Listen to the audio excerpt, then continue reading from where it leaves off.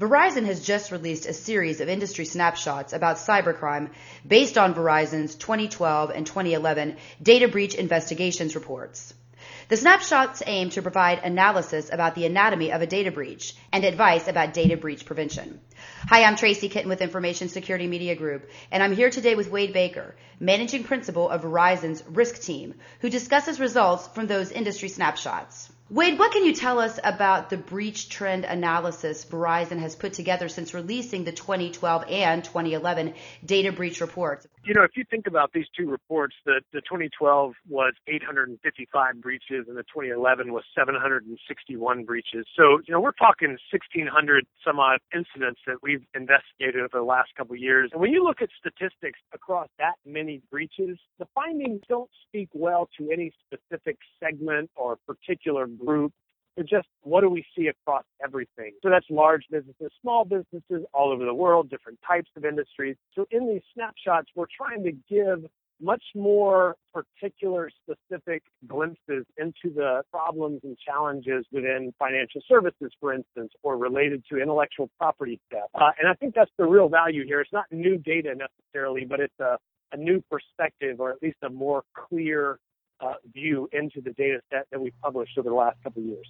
In some of this analysis, Verizon notes that financial services faces some unique data and information protection challenges. And I'm wondering if you can elaborate there and explain why financial services has such difficulty when it comes to information protection. I've enjoyed doing these snapshots because I've kind of visualized attacks on a continuum from highly opportunistic, purely financially motivated, kind of mainline criminal activity. And on the other end of the spectrum, you have your more targeted attacks. And financial services is interesting because it kind of represents the turning point. It represents both of those areas on the spectrum. We do see highly opportunistic attacks and things that are relatively easy, but we also see more targeted things. And so when you look at the results in this snapshot, you're going to see, for instance, a more balanced threat profile. If you look back at the 2012 PBIR and you look at the figure that lists our 7 main threat actions, you're going to see heavily weighted towards malware and hacking. And that's a lot of those automated, industrialized, opportunistic attacks. But you look at this financial services snapshot, and it's much more balanced. There's diverse tactics. Surprisingly, physical is the most frequent threat category. It has a lot to do with ATM tampering and things like that. All that to say, it's an interesting mix where you really start to see that all of these activities are not just one-dimensional in terms of network intrusions, but there's a lot of different ways that organizations or criminals are stealing financial data from, especially financial organizations. Well, then what about some of these other industries or sectors, such as retail and healthcare? What about some of the unique challenges that you see facing those particular industries, Wade? The one that's going to look very similar to the results of the overall data breach report is the one for accommodation and food services, which is just the quintessential opportunistic attack. All of those criminals care about is stealing payment card data, and they want to do that as easily as possible. Retail is similar, right? Because as you might imagine, but in the retail snapshot, there's a much larger proportion of, again, the skimming activity where there's gas pump skimming or devices installed on point-of-sale systems and things like that. So you start to see that in there. We start to see more application-oriented attacks for more of your larger online retailers. Healthcare is an interesting study in these things. In our data set, which again is not just Verizon data, it's shared by a lot of other law enforcement agencies around the world, it's still about stealing payment cards and personal information mainly for the purposes of fraud. So when you look at this healthcare snapshot, you're going to see something that looks rather a lot like the accommodation, food services, and retail. Same kind of threat space because you have the same criminal element that's trying to steal data to commit fraud in a lot of those. And, the mix in the healthcare is a lot of clinics, doctor, dentist offices, things like that, where they still have to process transactions and take people's data. Can you give us some perspective on some of the security concerns, I guess, that you see in retail as well as healthcare and how some of that is impacting the financial services sector? In fact, I was talking to a financial services organization last week, and they were saying that there's a perception out there that most of their losses come from breaches, very large breaches from, say, either to themselves or other large financial institutions. But from my perspective, it's really more like death by a thousand cuts. And it's these smaller merchants that we deal with, process their transactions and have those financial, somewhere in the financial supply chain, we're related to them. And when those merchants are compromised, then a lot of times we end up paying the bill on that. So I think that's how the impact finds its way back to the financial institutions. And you mentioned the point of sale vulnerability. So many of those small merchant compromises are due to poorly maintained or poorly implemented point of sale devices. And the criminals all around the world know exactly how to exploit those things.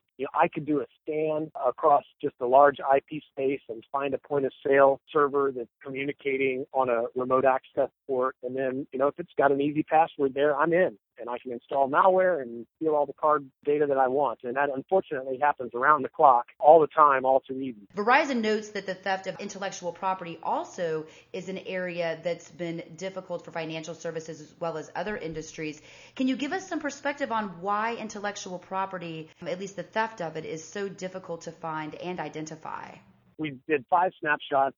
4 of them are industry-based, and then we have this one snapshot on intellectual property that we threw in there. And it might seem kind of out of sorts, but the reason that we did it is just to draw the focus on that intellectual property theft is a different kind of beast, and it really takes place using different methods. A lot of times it's different groups that are doing it, requires different fixes. And so it kind of deserved its own thing. And when you look at this intellectual property snapshot, we do an analysis of the types of industries affected, and financial services are right up in there in the mix, along with government and technology companies and media companies and things like that. And so it's certainly true that intellectual property is being stolen from financial service organizations. They're harder to deal with because a lot of them take place by insiders, for instance. The rate of these incidents that are attributed to a malicious insider is 10 times the rate for across the entire data breach report. So I think that 2012 DBIR says about 4% of incidents were attributed to insiders. For intellectual property theft, 41% of those involved insiders. Furthermore, the attacks themselves, if it's not an insider doing it, so many of the attacks trick or bribe or deceive or somehow use an insider in order to be successful. And so overall point there is when you start involving that human element, it requires a different approach to solving the problem. And it is also much harder to detect. So, you don't have necessarily an IDS signature that just pops up and says, hey, here you go. Someone's trying to steal intellectual property. It's just much, much harder to do when you're talking about that kind of activity. And if you look in that intellectual property snapshot in the toward the back in the incident timeline section, you'll see that a very large proportion of those, almost a third of all of those incidents, take years for the victim to discover that intellectual property has been stolen. And I think that's very much a telltale sign of exactly your point there, that they're hard to detect for many reasons. Can you account for why Wade 2011 saw such a significant increase in breach incidents as well as compromised data totals? If you look at our curve, the tally of total records stolen over each year, and in fact, the same trend I was looking just the other day is there when you look at numbers outside of our data set. So if you just look at some of the ones that are published by other groups, very similar trend. You hit a height in 2008, 2009 era where you had very large breaches in the financial sector. They were very public, so they drove those totals up. A lot of those people were arrested. There was a law enforcement backlash against that. And I think the criminals changed their tactics. They realized that, hey, I can get by, I can make my money stealing a smaller amount of data from a much larger set of victims. And I can use more of that for fraudulent purposes than if I steal 100 million records from one entity. Because what happens is you don't get a chance to use a fraction of the 100 million records for fraud before that incident is discovered and that set of data, maybe cards are reissued or something like that. But if you steal 1,000 records from 1,000 different, smaller merchants, you probably can use a much larger share. So all that to say, there's the criminal motive and ways that they operate drove the total number of records stolen down. But then we had an upswing in the last year, but the upswing was not necessarily due to those organized criminal groups that are still behaving exactly the way I described, but much more related to the activism, the hacktivist threat. They'd steal 100,000 records or however many it was, millions, 10 millions in some cases, and just release them on the internet to embarrass somebody. And if that's your goal, if your goal is not to quietly commit as much fraud as you can, but your goal is to make as loud of a noise and public embarrassment as you can, well, then it helps to steal a lot of data because stealing 10 records from somebody you want to embarrass is not nearly as effective as stealing a million or 10 million. So again, the motive of the criminal group drove up that record so that in 2011, most of that upswing was attributed to these activist type groups. Can you talk a little bit about some of the nuances, I suppose, that Verizon has identified in those types of attacks, as well as some of the malware schemes that you broke down during your analysis? The denial of service stuff is certainly big news. These groups are trying to make a point, and they're incredibly efficient at it. They've announced we will attack financial institution X from 10 a.m. to 5 p.m., and then tomorrow we're going to attack somebody else, and they've made good on their word, and the tactics that we've seen are changing in some cases from institution to institution. So they're using different methods. They seem to be adapting to the response put up by the target entity. Sometimes they come back around again. So it's been an interesting study in that regard. And on the malware side, the malware space is increasingly fascinating to me. Several years ago, we reported this trend line of the percentage of the incidents that we investigated that involved customized malware.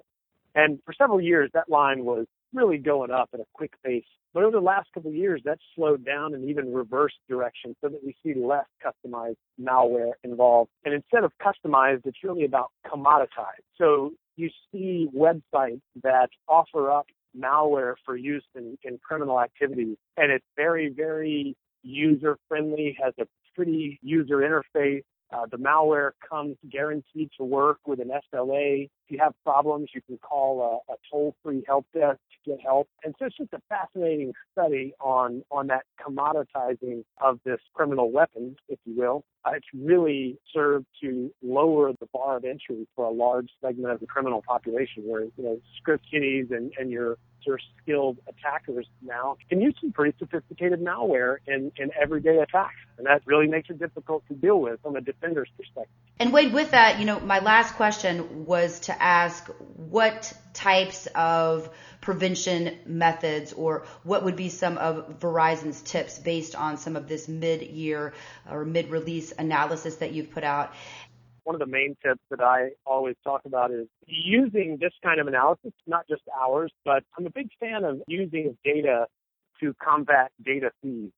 Because they have the advantage, they have the first mover advantage, they have the general advantage that all attackers have over defenders, and will always be somewhat reactionary. And at least we can react as quickly as possible. And, having more data and doing thorough data analysis and really understanding our adversaries and the techniques that they're using can help us respond more quickly and more effectively. So, in terms of prioritizing controls, for instance, I'm a big fan of prioritizing controls in a threat-based way as opposed to trying to plug all the vulnerabilities that exist across our infrastructure. And kind of in that vein, what we've done in these snapshots, and even in the main DBIR, is take the most common threats that we see. There are certain things that are relevant to everyone. We always find that most likely for any kind of organization, the next breach is going to be because of something you thought you were doing, but in fact really weren't, or you weren't doing comprehensively or consistently. So